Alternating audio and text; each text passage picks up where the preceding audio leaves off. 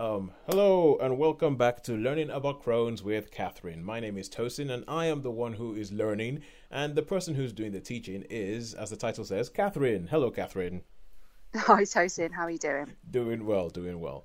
Now, Catherine, this is the third time that we have tried to record this bit, because, and that is because you have a real sort of desire to make sure that what you're trying to say comes across right. That it isn't that essentially you want to make sure that that what is said comes across right. Isn't that correct?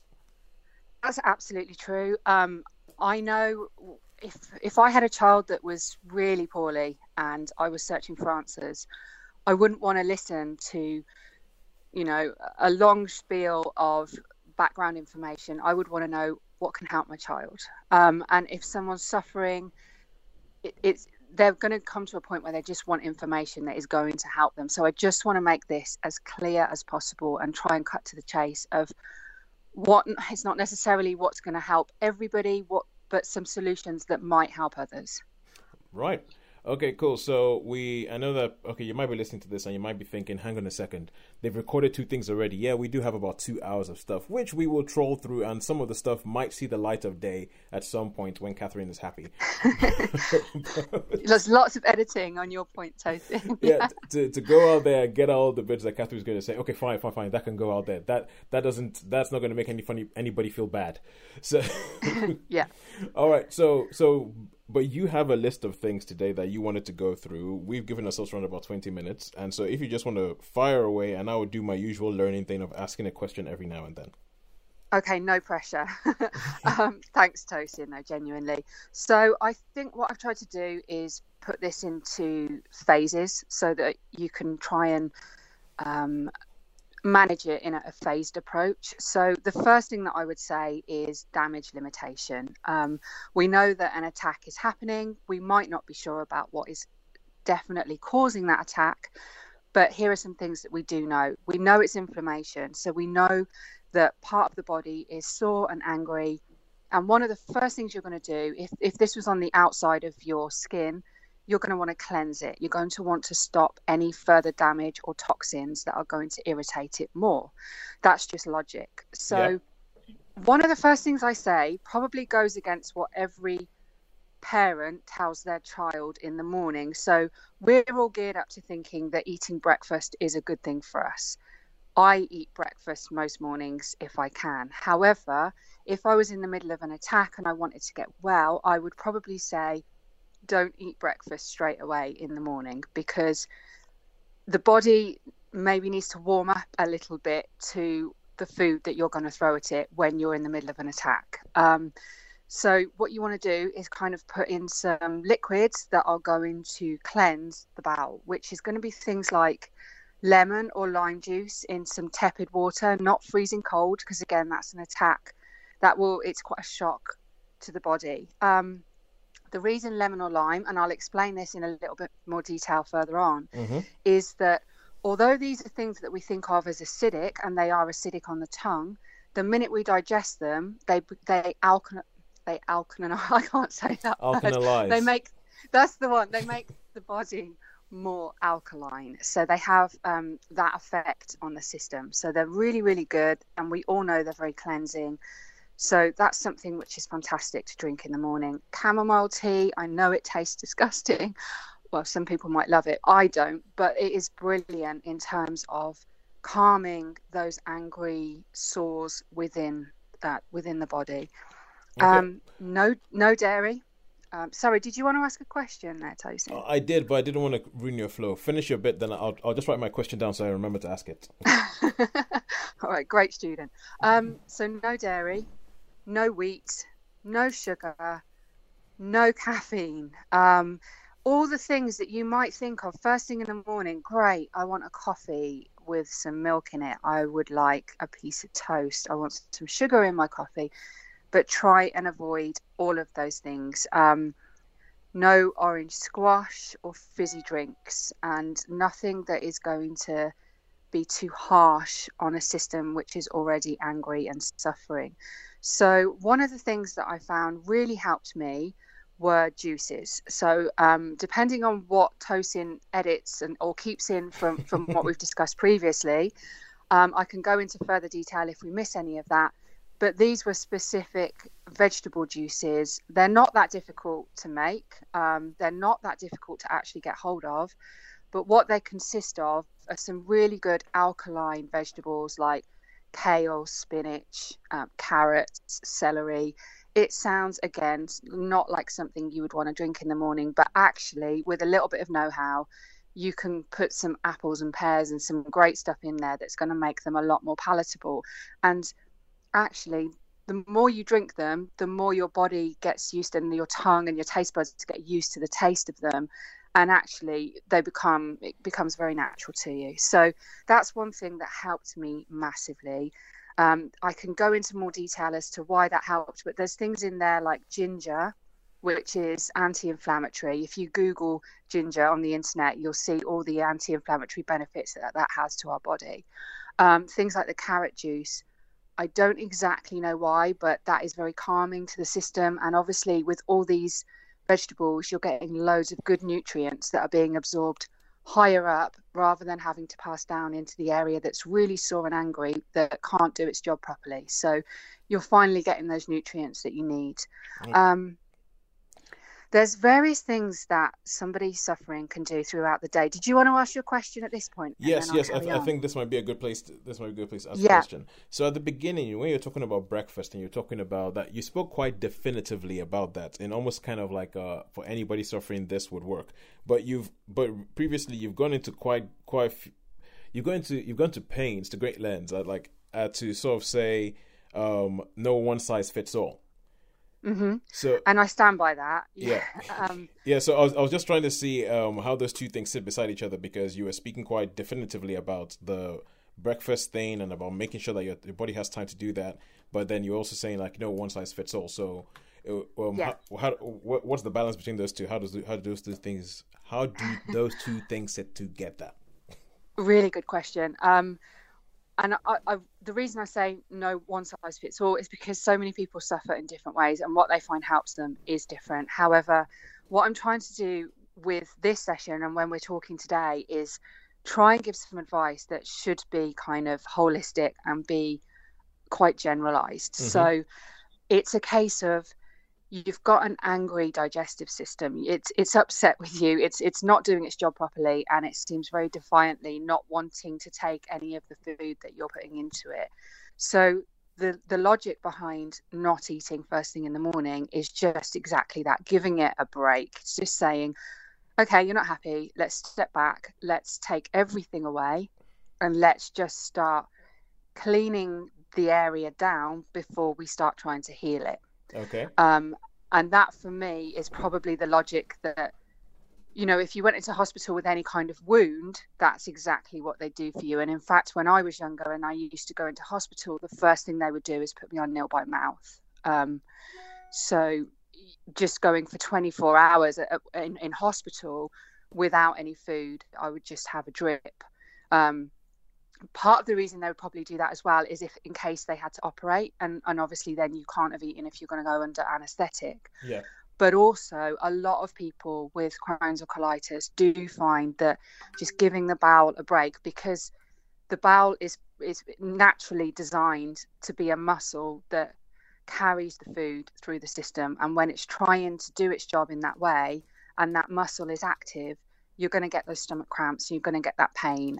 So it is a case of just logically saying, right, let's give it a break and let's kind of clear everything down so that we can start understanding when we put things back in, what reaction they're having. All right, good. Thank you very much. You're welcome. Okay. So I'm trying to think about, sorry, I kind of, where do I go from there? So I totally threw you off. I think you were on the juices and you were talking about why you didn't understand why carrot juice worked for you, but it did. Yeah. So the juice is fantastic because they're very gentle and actually they're cleansing, but without being, aggressive to the system. So they're going to help you to carry on getting some nutrients in, and hopefully at the same time bring the body back to a more alkaline state, which is a better place for the body to be in for it to heal. Because as I've discussed previously, if there's any acidity, if it's on the acidic end of the spectrum, then it's going to struggle to heal, and that inflammation will just get worse. Yeah. There are a few things that people could try. Now, these are not, these are not foolproof. These are things that have helped me. So there is a chicken soup recipe, and I mentioned this lady's name before. Her name's Elaine Gottschall. Yep. She has actually passed away now. She lived for many years, massively doing so much work towards trying to help people with this condition. And there's loads of information out there on the internet. But this specific recipe, if anybody wanted it, I could happily pass it on to them.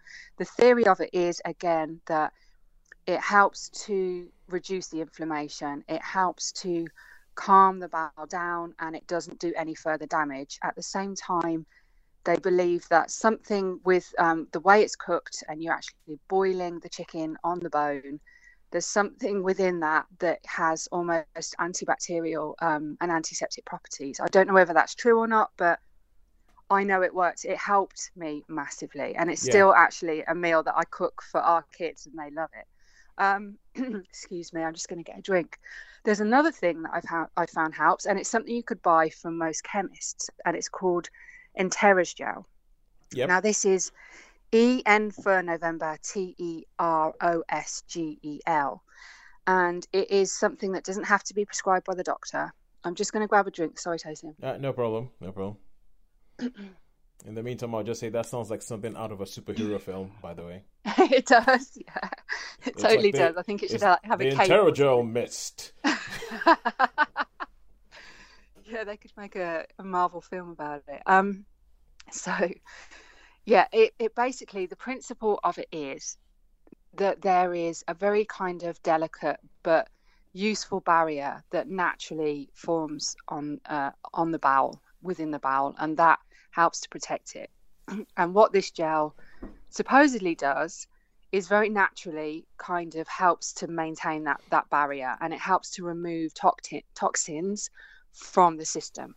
So if there's something that's agitating your system, in theory, if you have this gel and you just basically get a spoon of it, it's got a weird texture. It doesn't really taste of anything, but on your tongue it would feel, it's almost grainy. But you just mix it in with your favorite squash or what have you, you drink it. And the theory is that it takes away any toxins that are agitating the system. So for me, that seemed like a lot of logic. So I've tried that. I find it helps me. I hope it might help others.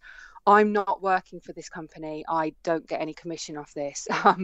But there's a couple of different brands. So, people might want to try one brand or another. I'd need to find exactly what the chemical substance is that's in it, but it is a naturally forming substance. So I could confirm that on another chat that we have.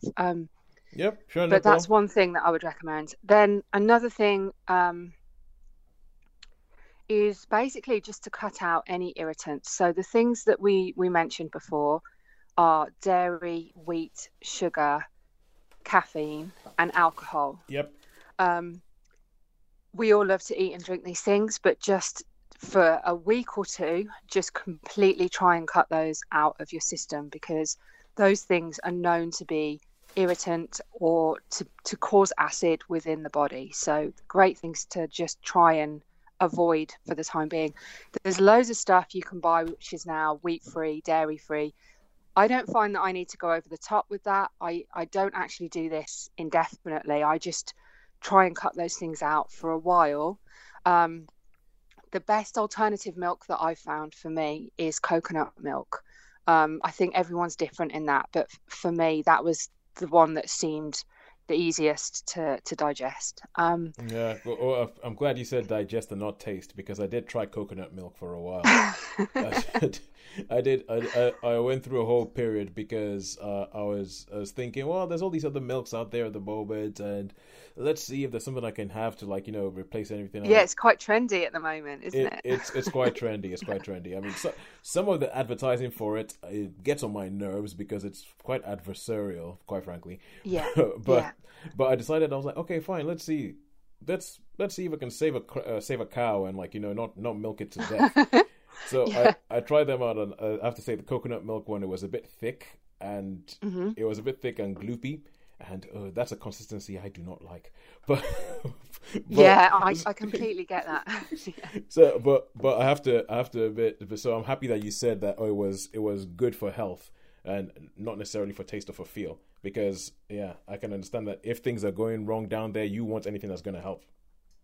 Of course you do. And actually, I probably wouldn't drink chamomile tea. I probably wouldn't drink like some of the juices that I've drunk or, gone without food in the way that I have, if it weren't for the fact that I needed to get well. So I think you can just experiment, and there's loads of different brands out there. So I find that there's one brand that really doesn't taste that much of coconut. So that's great for me. But like I say, other people might be better with almond milk or oat milk or, various other things. Yeah. So, um, in this first phase, I would also say try and reduce carbs. You've got to be really careful here because you start reducing carbs and you're starting to reduce a massive part of our nutrition and Yeah. part of the calorie intake Oh, yeah, for energy someone who's source. already, probably lacking in energy. However, there's a lot of evidence, and I won't go into the science of it now, but there's a lot of evidence to suggest that this might be some kind of bacterial reaction where the kind of, I want to call them the bad bacteria in your gut are feeding off sugars and carbs, Mm, and that's their favorite snack. So if you feed them, there's going to be more of them and they're going to grow and the condition potentially is going to get worse. So that's not definitive. However, I do actually try and cut out carbs a lot if I was to be having an attack and I wanted to get well. That's one of the first things that I'd be doing, especially the really sweet, anything with sugar in it, any sort of cakes, biscuits, those kind of snacks. That would be the first thing I'd be cutting out. mm. Um, the usual advice of getting loads of rest and sleep and fresh air, because these are the things that help our body heal. And actually, when you're asleep, we all know the cells can replicate and they can heal. So that's really important. And I would also say, don't take paracetamol or ibuprofen or other painkillers if you can help it. Now, if you go into hospital and you're having an attack, one of the first things they're going to do is give you some painkillers.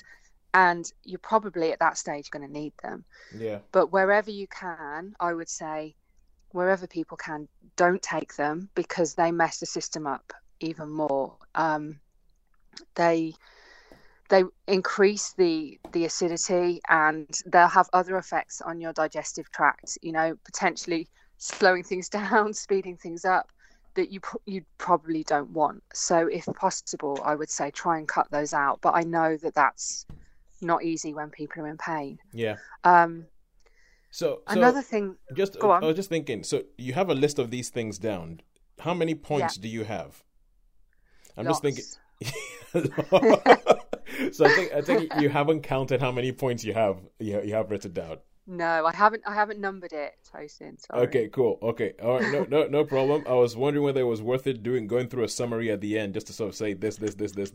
But Yeah, we can do. And actually, I'm probably going over some of it as I'm talking. But the other points that I've got on this page, which is phase one, would be to say no yeast. And I know this is one that people probably haven't thought about, and I didn't realize this. But when I did realize this, it was a bit of a hallelujah moment for me because yeast is in so much and it hmm is not good for this condition. I think it's because it feeds that like that bacteria reaction that I'm trying to describe. But I think if you can cut out yeast, you're going to again do yourself some favors in trying to reduce this reaction. So it's in things like gravy powder, it's in ready meals, stock cubes. So those things that add a lot of flavor to, savory dishes, but also it's going to be in things like bread, and your sort of baked goods as well. There are loads of things you can buy. There's stock cubes and gravy especially that you can buy that don't have yeast in. So if you go to the free from aisle in the supermarket, if you go to your local health shop, you'll be able to buy those alternatives that don't have, and I think they cost about the same. They don't have the yeast in. So that's another thing that I would strongly recommend. And then the last thing would be no sauces. So no ketchup, brown sauce or vinegar. I think the reason for this, and again, I love kind of tomato ketchup on chips but I think the reason for it is that you've got your sugar and they're quite acidic as well. There's quite like a high level of vinegar in them. Yeah, and I found, for me personally, anything that's got a lot of acidity but a lot of sugar, again, like orange juice, is a big no-no. Because that's two of the big things that were like sort of combined in there. Yeah.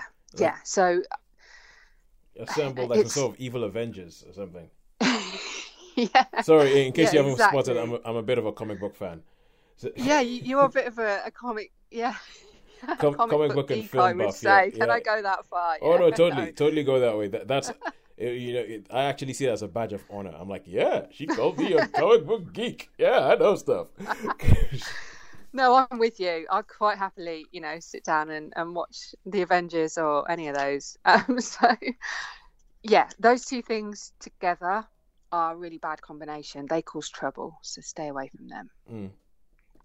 All right, cool. So that was the last one. So you said that's the last thing on phase 1. Yeast is the last thing on phase 1. So let's try and keep this podcast to phase 1, and we'll do another one on phase 2 of a treatment plan. Or I guess because of the how we're putting all of this in is phase 2 of your treatment plan that you found worked for you. Yeah, exactly that. So I think phase 1, it's just logical. It's about it's elimination, and I'm sorry guys because that's boring. And sometimes it's not great when you're really hungry. But it's about cutting everything back and just cleansing the bowel and giving it a chance to start that healing process. You've got to give it a fighting chance. Cool. All right, so it's about elimination. And so you said, okay, so the headline is elimination. And then underneath that, you had a whole page, it sounded like, of things that you would say eliminate these things. So do you just want to sort of summarize those things again for us, just so that we know with headlines? Yeah, so the things to cut out again would be dairy, so like cow's milk, yogurt, wheat, sugar, caffeine, and alcohol. The things to add in or to have in abundance would be things that are very cleansing. So like lemon juice or lime juice in tepid water. Don't go straight to the fridge and have a bottle of something out of the fridge because it's going to be a shock to the system. The chicken soup, which if somebody wants a recipe, I'll be happy to send that on. This thing called Enterra's gel, which you can buy from the pharmacy. Lemon squash is another good one. Try and go for the sugar-free brand, of course. But again, that's got that lemon juice in there, which is going to help to cleanse the system. I know it's not quite as natural and organic as the pure lemon juice, but if you prefer the taste of it, you've got to give yourself a break. And anything that's got a high pH is going to be good, but don't go straight for your salads or fruit off a plate. So don't be trying to tuck into a whole salad because you're thinking, well, this is clean, it's green, it's organic. Your body's not ready for that yet, and you're going to have a lot of pain if you try and put that into your system, and then you're probably going to find that it's not digestible at this stage. So high fiber things at the moment are a bit of a no-no. You can move on to those, and I'd highly recommend that anyone has those in their diet once they're on that road to recovery. But at this stage, it would be a no. And there are various juices, vegetable juices that are absolutely fantastic at this stage, and you could have as many of those as you wanted to. You've got to make sure you get the right ones. So I'm talking more about the green juices, carrot juice, celery, again, lemon. Apple and pear are really good. They're quite gentle on the system. And actually, you think about what you could give to a baby. Stewed apple and pear is really gentle on the digestive system. So that's a good one. And then we said no yeast, which is in so many things. So be one of those people in the supermarket that reads the packets, and no sauces, no ketchup, brown sauce, vinegar. Sorry, everyone, because it sounds like the most boring diet in the world. But for the first week or two, you just want to cut back on everything and just try and get some stuff in your cupboards that is going to be really gentle. Right. Cool. Thank you very much. So this is phase one. Phase one as yeah.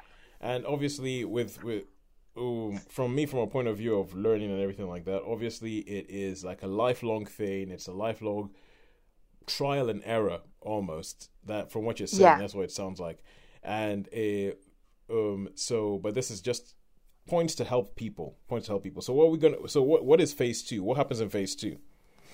Phase two is actually it's quite a natural progression from phase one. So again, this is just something that I've kind of put together, but it's more about starting to increase the right things. So things like avocado. Avocado is a superfood. They use it, I believe, in third world countries to feed babies because it's got so many good nutrients and all the kind of things that your body would need to survive over a number of days. So if you just ate avocado on its own, you could stay alive. I'm not suggesting that anyone should do that.